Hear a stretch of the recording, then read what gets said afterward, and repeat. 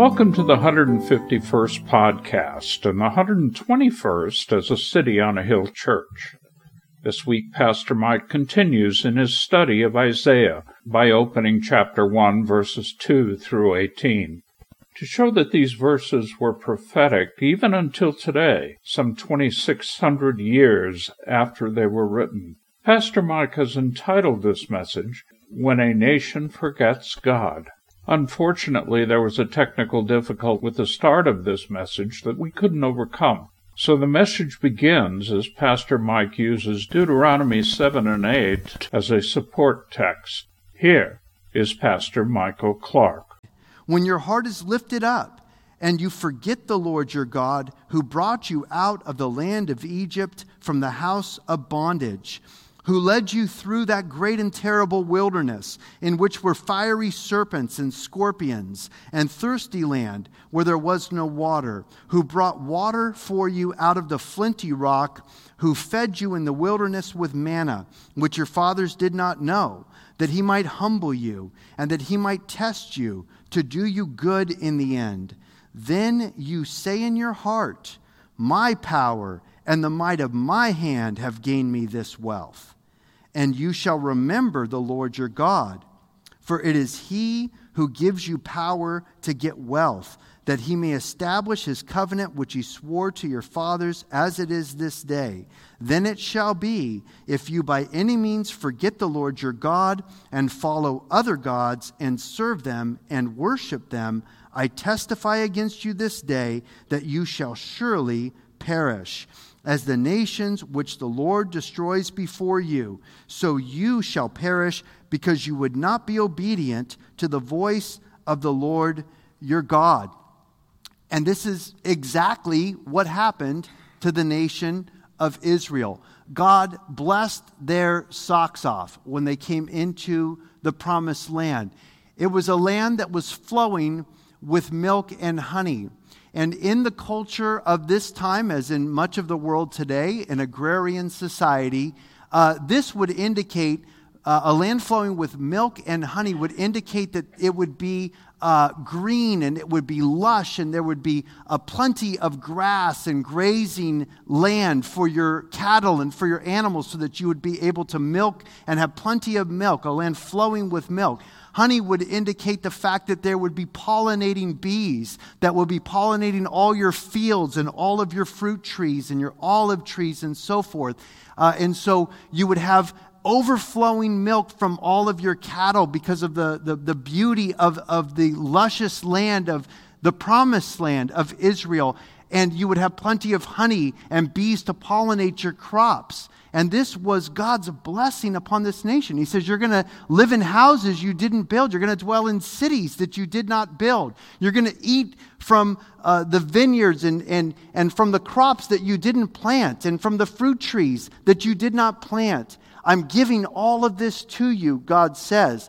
And yet, exactly as God warned them, it would happen is what happened. That they began to feel, I have done this. It's my power that has made me wealthy. It's my power, it's my strength that has made me successful. And God warns them and he says, do not be proud in your heart. When you come into the land that I'm giving you, you're going to be blessed. I'm going to blow your minds. I'm going to blow your socks off. Think about it. They had been in slavery in Egypt, living in a foreign land under a pagan king for 400 years prior to this. Then they'd been in the wilderness for 40 years. And so they'd never known anything like this. None of them in their memory had known anything like what they were about to experience as they went into the promised land. And yet God is saying, don't forget your God. Do not forget that it's God who called you. It's God who chose you, not because of anything in yourself that's good, but because I chose you, because I love you. You're my children. I'm your father. And do not forget your God. And yet that's exactly what they did. You know, that really is the danger for any child of God. When you begin to prosper, when you begin to succeed at whatever it is that you're doing, when you begin to accumulate wealth and land and businesses and assets and money and things, it becomes very easy to, number one, think that it's your own power that has accomplished this, instead of that it's the power of God at work in your life because you're his child. And you begin to think, it's my hand, it's my doing, it's my power and strength that has led to my prosperity. And then they began to turn to other gods and worship the gods of the nations that God had judged, that God had given the land to from these pagan nations there in the land of Canaan. If you read the book of Judges, you see this cycle of the nation of Israel for 400 years. God blessed their socks off. They began to prosper. The nation of Israel began to prosper. They began to have military prowess against their enemies. They began to have economic power. They began to increase their wealth and their cattle and their flocks and their crops, and everything was going great. And then they began to seek after other gods. They began to become spiritually apathetic to the true worship of God. These people draw near to me with their lips, but their hearts are far from me. They paid God lip service. They said the right things, but in their hearts they were lusting after the gods of the heathen. And so they turned away from the true and living God, and they went to worship the gods of the nations that God had pushed out of the land to make room for Israel. And then the chastening and the chastisement and the judgment of God came upon the nation. And they were just pummeled by their enemies because they turned away from God. And so God brought the other nations against them. Then they would be put back into bondage again, into servitude to the pagan nations around them. And what would they do? They lost all their wealth. They lost all their land. They lost all their prosperity. They cry out to God. They cry out to God. And what does God do? God saves them. God's so merciful. He's so patient. And he saves them. And he raised up judges to come and to judge the people and to turn them back to God. And then there would be a great revival, and the people would once again begin to see God's blessing upon their lives as they turned back to God wholeheartedly and worshiped him and served him with a whole heart. God poured out his blessings upon the nation as he promised that he would do. And then they began to seek after other gods again, and the cycle was repeated over and over and over again throughout the 400 years of the judges, and really throughout all of Israel's history. The danger of prosperity and blessings. We read back in Isaiah chapter 1 and verse 4. Alas, sinful nation, a people laden with iniquity, a brood of evildoers, children who are corrupters or corrupted children. They have forsaken the Lord. They have provoked to anger the Holy One of Israel. They have turned away backward or have backslidden. So he's calling them a sinful nation. They were supposed to be a righteous nation. They were supposed to be a light to all the nations of the earth, the nation of Israel. Here, the nation of Judah. Supposed to be a light to all of the Gentiles, a light to shine in the darkness so that people could come to know the true and the living God, the God who created everything, created the universe, created all life. And yet, God says you're a sinful nation. You're not a righteous nation. You're a people who is laden with iniquity or weighed down, burdened with this heavy burden carrying around sin. And sin is a heavy weight. It's a heavy chain to bear around your neck. As a matter of fact, Jesus said, "Come to me," Matthew 11:28, "all you who labor and are heavy laden, and I will give you rest." And so sin is a weight. It drags you down. It holds you back. It destroys you. It's so interesting when you think about it, how we all sin, how we're all tempted to sin. Even when we're saved Christians, we still sin. We're still tempted with sin. Even though sin doesn't have the power over us that it once did, it's still alluring to us. It's still attractive to us to pull us away from God. And yet every single sin that the Bible forbids the child of God from participating in or from practicing, every single sin that's forbidden by God is destructive. Sin by its very nature destroys. Sin will destroy your health. It will destroy your body. It will destroy your mind. It will destroy your friendships. It will destroy your family. It will destroy your nation. Sin is so destructive, and God is trying to help us. He's trying to protect us from sin. And yet, man is always tempted to turn to that which destroys him.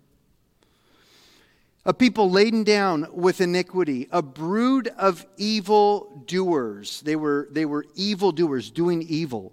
Children who are corrupters, not just corrupted children, although they were that. They're his children, and they were corrupted children. But they're corrupters, children who are corrupters. They're corrupting others. None of us sin in a vacuum.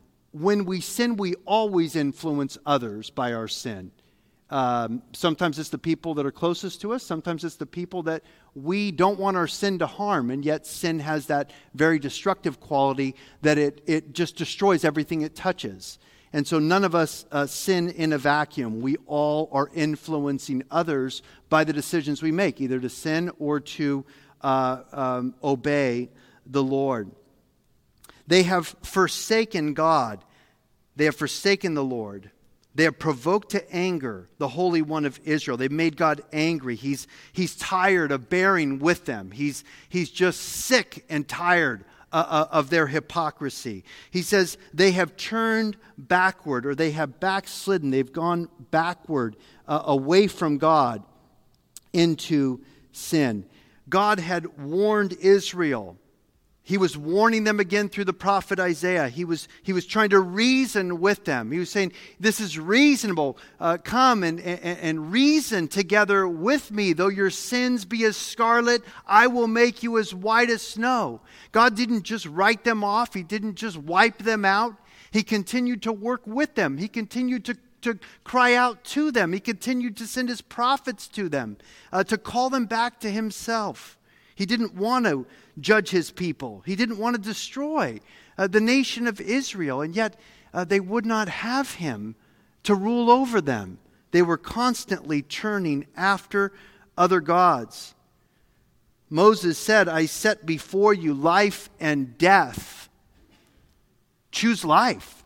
And yet, for the most part, they chose death. In Deuteronomy chapter 28, and this is another scripture or passage of scripture that is very prophetic, and that's why I want to read it to you here, because it's almost like God told them what was going to happen hundreds and hundreds of years beforehand through Moses, and then Isaiah is telling them, you are now reaping the consequences of what Moses warned you about, the nation of Israel. Deuteronomy 28 and verse 45. Again, very clearly, if they were going to obey God and they were going to be a light in the dark world, God was going to bless their socks off, which he did do. But if they turned away from God, there was going to be literally hell to pay. There was going to be a severe price to pay, because the wages of sin is death. There's always a price to pay for sin. Deuteronomy 28 verse 45, Moses says this, moreover, all these curses shall come upon you and pursue and overtake you until you are destroyed, because you did not obey the voice of the Lord your God to keep his commandments and his statutes which he commanded you. And they shall be upon you for a sign and a wonder, and on your descendants forever, because you did not serve the Lord your God with joy and gladness of heart for the abundance of everything. Therefore, you shall serve your enemies, whom the Lord will send against you, in hunger, in thirst, in nakedness, and in need of everything. And he will put a yoke of iron on your neck until he has destroyed you. The Lord will bring a nation against you from afar, from the end of the earth, as swift as the eagle flies, a nation whose language you will not understand. It's exactly what they were facing when the Assyrians were camped at their doorstep, besieging the city of Jerusalem. Verse 50, he says, a nation of fierce countenance, which does not respect the elderly, nor show favor to the young. They shall eat the increase of your livestock, and the produce of your land until you are destroyed. They shall not leave you grain or new wine or oil or the increase of your cattle or the offspring of your flocks until they have destroyed you. They shall besiege you at your gates until your high and fortified walls in which you trust come down throughout all your land.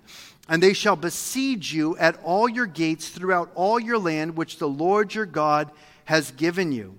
You shall eat the fruit of your own body, cannibalism, the flesh of your sons and your daughters, whom the Lord your God has given you in the siege and in desperate straits in which your enemy shall distress you. And this is exactly what happened to the nation of Israel. When the Assyrians or when the city of Samaria was besieged, this is the northern tribe, the northern kingdom of Israel, they were arguing over who would eat whose child. When the children would die, they would eat the children because they were starving to death. The same thing happened to the southern tribes later, Judah and Benjamin, the nation of Judah, when the Babylonians besieged the city of Jerusalem. They began to cannibalize their own and eat their own dead. So God told them this was going to happen. It's exactly what happened. Verse 54, it says, "The sensitive and the very refined man among you will be hostile toward his brother, toward the wife of his bosom, and toward the rest of his children whom he leaves behind, so that he will not give any of them the flesh of his children whom he will eat," eating their own dead children, because that's how desperate they were in starvation. Because he has nothing left in the siege, and desperate straits in which your enemy shall distress you at all your gates.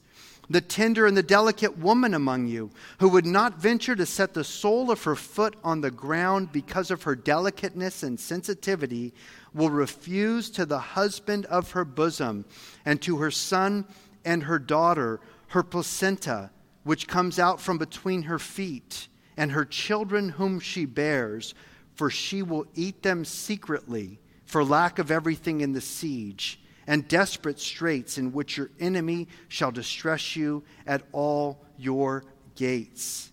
If you do not carefully observe all the words of this law that are written in this book, that you may fear this glorious and awesome name, the Lord your God, then the Lord will bring upon you and your descendants extraordinary plagues, great and prolonged plagues, and serious and prolonged sicknesses. Moreover, he will bring back on you all the diseases of Egypt of which you were afraid, and they shall cling to you. Also every sickness and every plague which is not written in this book of the law will the Lord bring upon you until you are destroyed. You shall be left few in number, whereas you were as the stars of heaven in multitude, because you would not obey the voice of the Lord your God. And it shall be that just as the Lord rejoiced over you to do good and multiply you, so the Lord will rejoice over you to destroy you and to bring you to nothing. And you shall be plucked from off the land which you go to possess. Then the Lord will scatter you among the peoples from one end of the earth to the other. And there you shall serve other gods, which neither you nor your fathers have known, wood and stone. And among those nations you shall find no rest, nor shall the sole of your foot have a resting place. But there the Lord will give you a trembling heart, failing eyes, and anguish of soul. Your life shall hang in doubt before you. You shall fear day and night, and have no assurance of life. In the morning you shall say, "Oh, that it were evening!" And at evening you shall say, "Oh, that it were morning!" Because of the fear which terrifies your heart, and because of the sight which your eyes see. This was written hundreds and hundreds of years earlier. And God was actually, through Moses, detailing to them exactly what was going to happen to them. Both the nation of Israel and the nation of Judah. And it really is a terrifying thing, as the writer of Hebrews says, to fall into the hands of the living God. For God is holy. He's righteous. He's a consuming fire. He cannot abide sin. It's contrary to his nature. There is no sin in heaven. Everything is done according to the will of God in heaven. And so his people who are called by his name, they were to represent him. They were to live in a way that's different than all of the other nations. And yet they became worse than the other nations because they knew better. And they turned away from the source of truth and life and light. And they turned to death and darkness and self-destruction. God poured his wrath upon his own people because he must judge sin. He's fair, he's righteous, he's patient, but he is also holy. And because he's holy, he must judge sin. In Proverbs 14:34, Solomon says, "Righteousness exalts a nation, but sin is a reproach to any people." Always true. True for Israel, true today. Righteousness exalts a nation, brings the favor of God, brings the blessing of God upon that nation and upon those people. But sin is a reproach to any people. In Psalms, in the book of Psalms, in Psalm chapter 9, in verse 17, David, the psalmist, declares, "The wicked shall be turned into hell, and all the nations that forget God." That forget God. They turn away from God. They once knew God, and yet they are rejecting God. They're turning away from God, and they are going to bring the judgment of God because now they're no longer righteous. They've forgotten God. Now they're the wicked. And God will judge the wicked to hell, he says. And every nation, all nations that forget God. You know, this isn't just relevant to Israel or to Judah. America is also a nation that God has blessed abundantly. As a matter of fact, God has blessed the nation of America, the United States of America, really more than any other nation in history, in the history of the world. We are the most powerful economic nation. We are the most powerful nation militarily in the history of the world. Not only are we the most wealthy nation in the world today, which we are, even after the stock market took a crash the last couple of days, we're still the wealthiest nation in the world. Not only are we the wealthiest nation in the world, we're the wealthiest nation in the history of the world. The poorest people among us are wealthier and richer than 98% of the world's population to this day. Even the poorest among us. That's why people are always trying to come into our country across the borders from other countries. Because at least there's opportunity here. At least there's government here to take care of your needs if you don't have the money to take care of your own needs. That's not the way it is around the rest of the world if you've ever traveled around the world. People are just trying to scratch out a living, just trying to survive day to day. Not here in America. We are blessed beyond imagination in America. We're blessed economically. Militarily, we have the strongest military in the world. You could combine China, Russia, and pretty much all the military powers of Europe, and then maybe they would be able to compete with us militarily. I mean, we are so much more powerful militarily than any other nation in the world. It's not even funny. That's the blessing of God upon our nation. That's his blessing upon us. We don't deserve that. We don't deserve to be the most powerful nation in the world. Look at us. Look at America.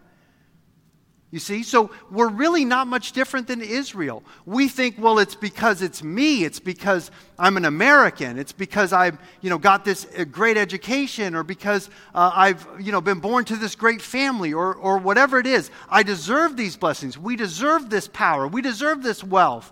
We deserve this military prowess. No, we don't. It's the blessing of God upon our nation. And if we turn away from God as a nation, God will turn his back on us, and we will not be the exception to the rule. If God judged Israel, which he did, if God judged Judah, which he did, God will one day judge America. He has to, because we know better. We're a Christian nation. We were founded on the basis of Christianity. Our foundation, our founding fathers came over here from Great Britain so that they could worship God freely. The Pilgrims, the Quakers, so that they could come and they could worship God. They could worship Jesus Christ. We put "In God We Trust" on our coins. And we knew that when we were saying "In God We Trust," we knew which God we were talking about. We were talking about the God of Abraham, Isaac, and Jacob, the God of Christianity, Jesus Christ, God the Father and God the Holy Spirit. That's the God in whom we trust. We put it on our coins. One nation under God. The Pledge of Allegiance. We teach the children to say, which God? The God of Abraham, Isaac, and Jacob. Our founding fathers knew who God was. And they came here to be able to build a nation to worship God freely. That we wouldn't have the confines and the restrictions of a state church. In the Church of England, the king was the head of the church, and then you had the bishops under him, and so the king was the religious leader of the church for most of the known world in the 15th century, 16th century, 17th century, and yet the kings were corrupt to the core. The church was corrupt in England. And so our forefathers came here to this nation so that they could worship God without having to bow the knee to a king or to a pope. To be able to say, we want to worship God, and we want to serve Him, and we want to raise our families in the ways of the Lord. This is why it's part of our Constitution. It's part of our rights that we have as Americans. The right of free speech so that we could preach the gospel. The right of assembly so that we could get together like we are here and meet in the name of Jesus Christ. The freedom of religion so that we could worship God without a church like Rome dictating how it is, or the Church of England, or any of the churches of Europe where the king is the head of the church or the queen is the head of the church. And yet, as God has blessed us, we're a nation who has forgotten God. We've taken for granted all of His blessings which He has poured out upon us. And as Billy Graham has rightly said, if God doesn't judge America, He's going to have to apologize to Sodom and Gomorrah. Because look at us. Who do we think we are?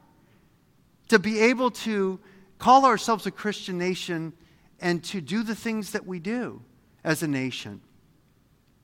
God is very patient. He's very long-suffering. He's very merciful, and yet He must judge sin. And a nation that turns against God, God will judge.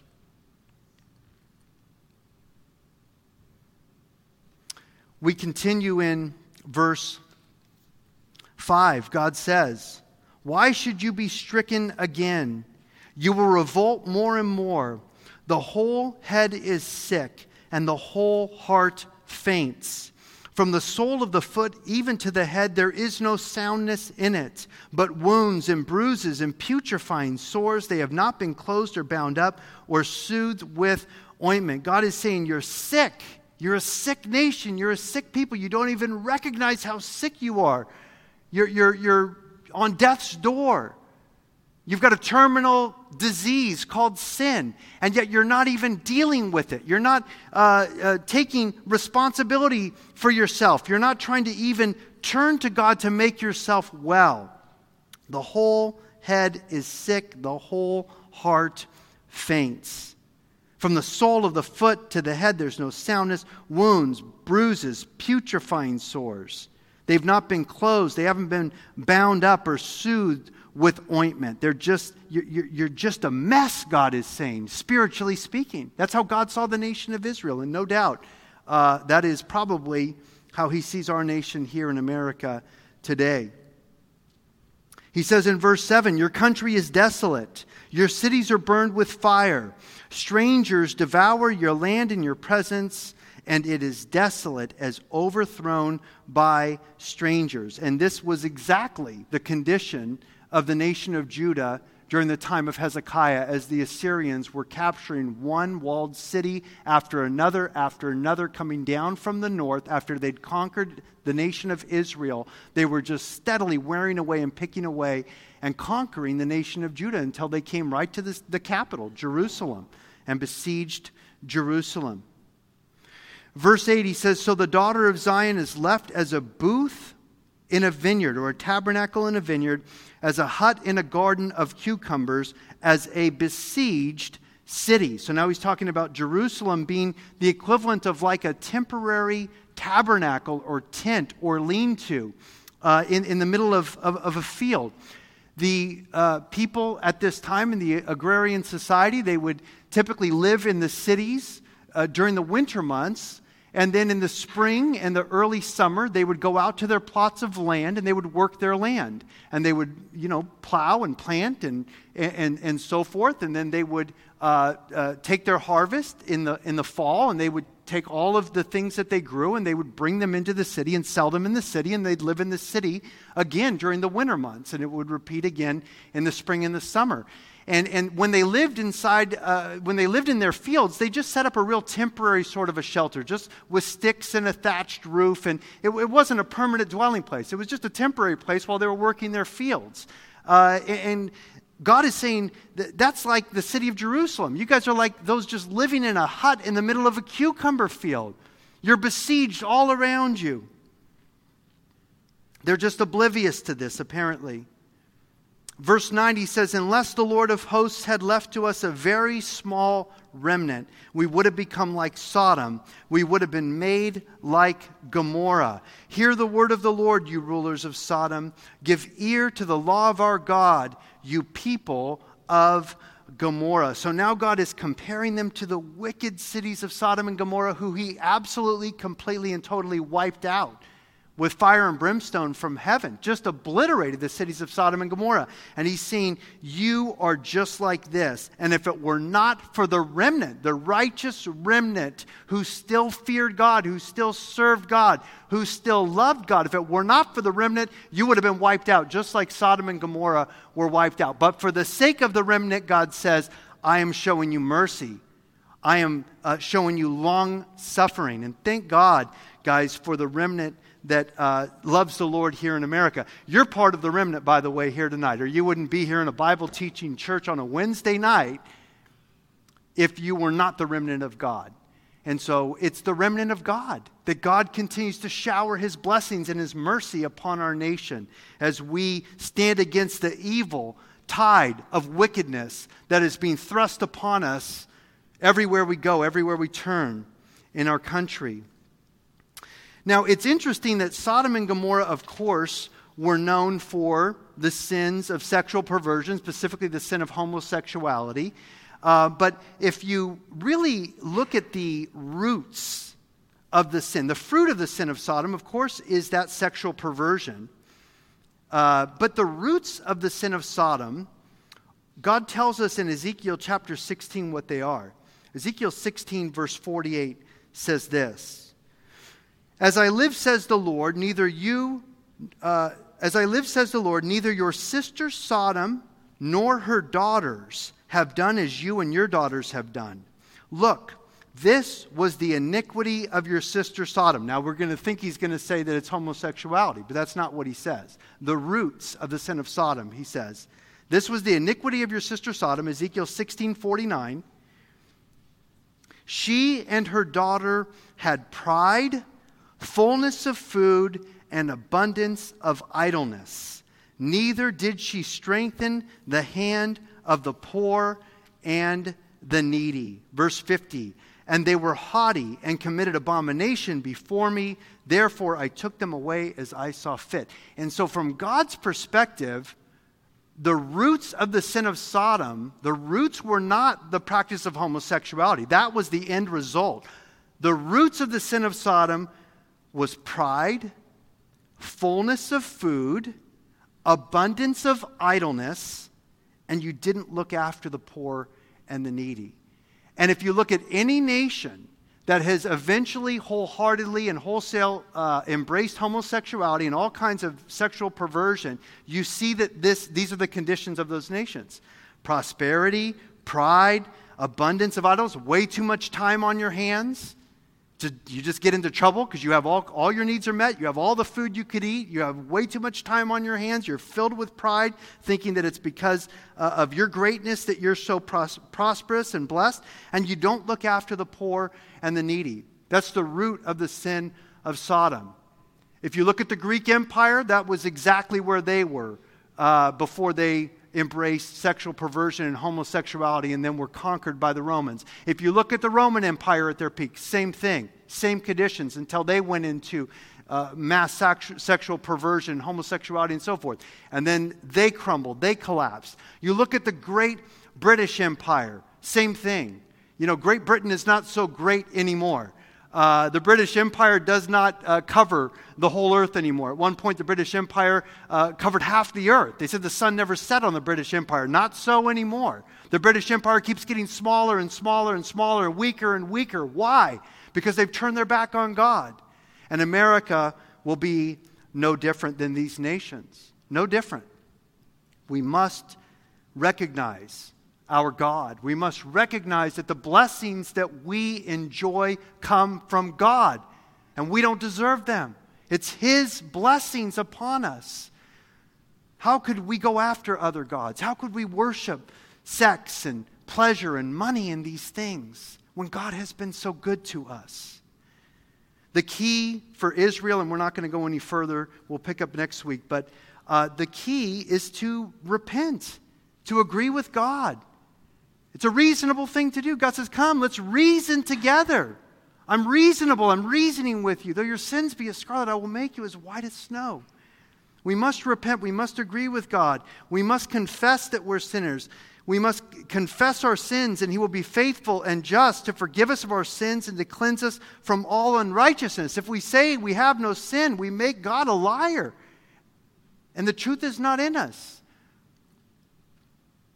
Jesus said to the church in Laodicea in Revelation chapter 3, He says, those whom I love, I rebuke and chasten. Be zealous, therefore, and repent.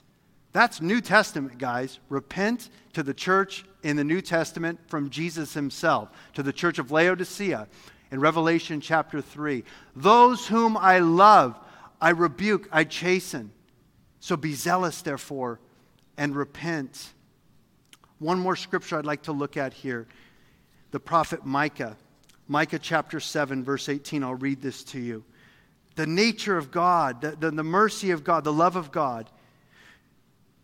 Who is a God like you? Micah 7:18. Pardoning iniquity and passing over the transgression of the remnant of His heritage.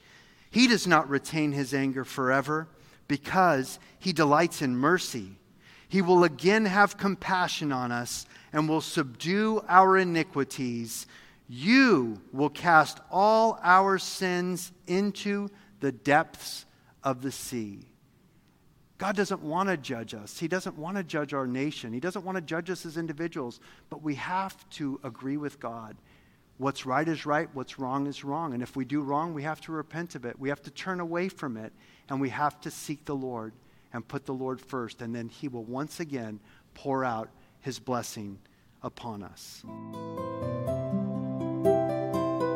We all want to thank you for listening. If this message has blessed you, as we all pray that it has, send the link to this podcast to your friends. Working together, we can get Michael's teaching of the whole of God's inerrant word to all those who hunger to hear it. If you would like to see this ministry expand to reach even more of the broken and lost, if you have questions, comments, and prayer requests, email us at coahpodcast@gmail.com. We would be honored to pray for you, as we hope you are praying for us. Good day and God bless from City on a Hill Church, Tehachapi, California.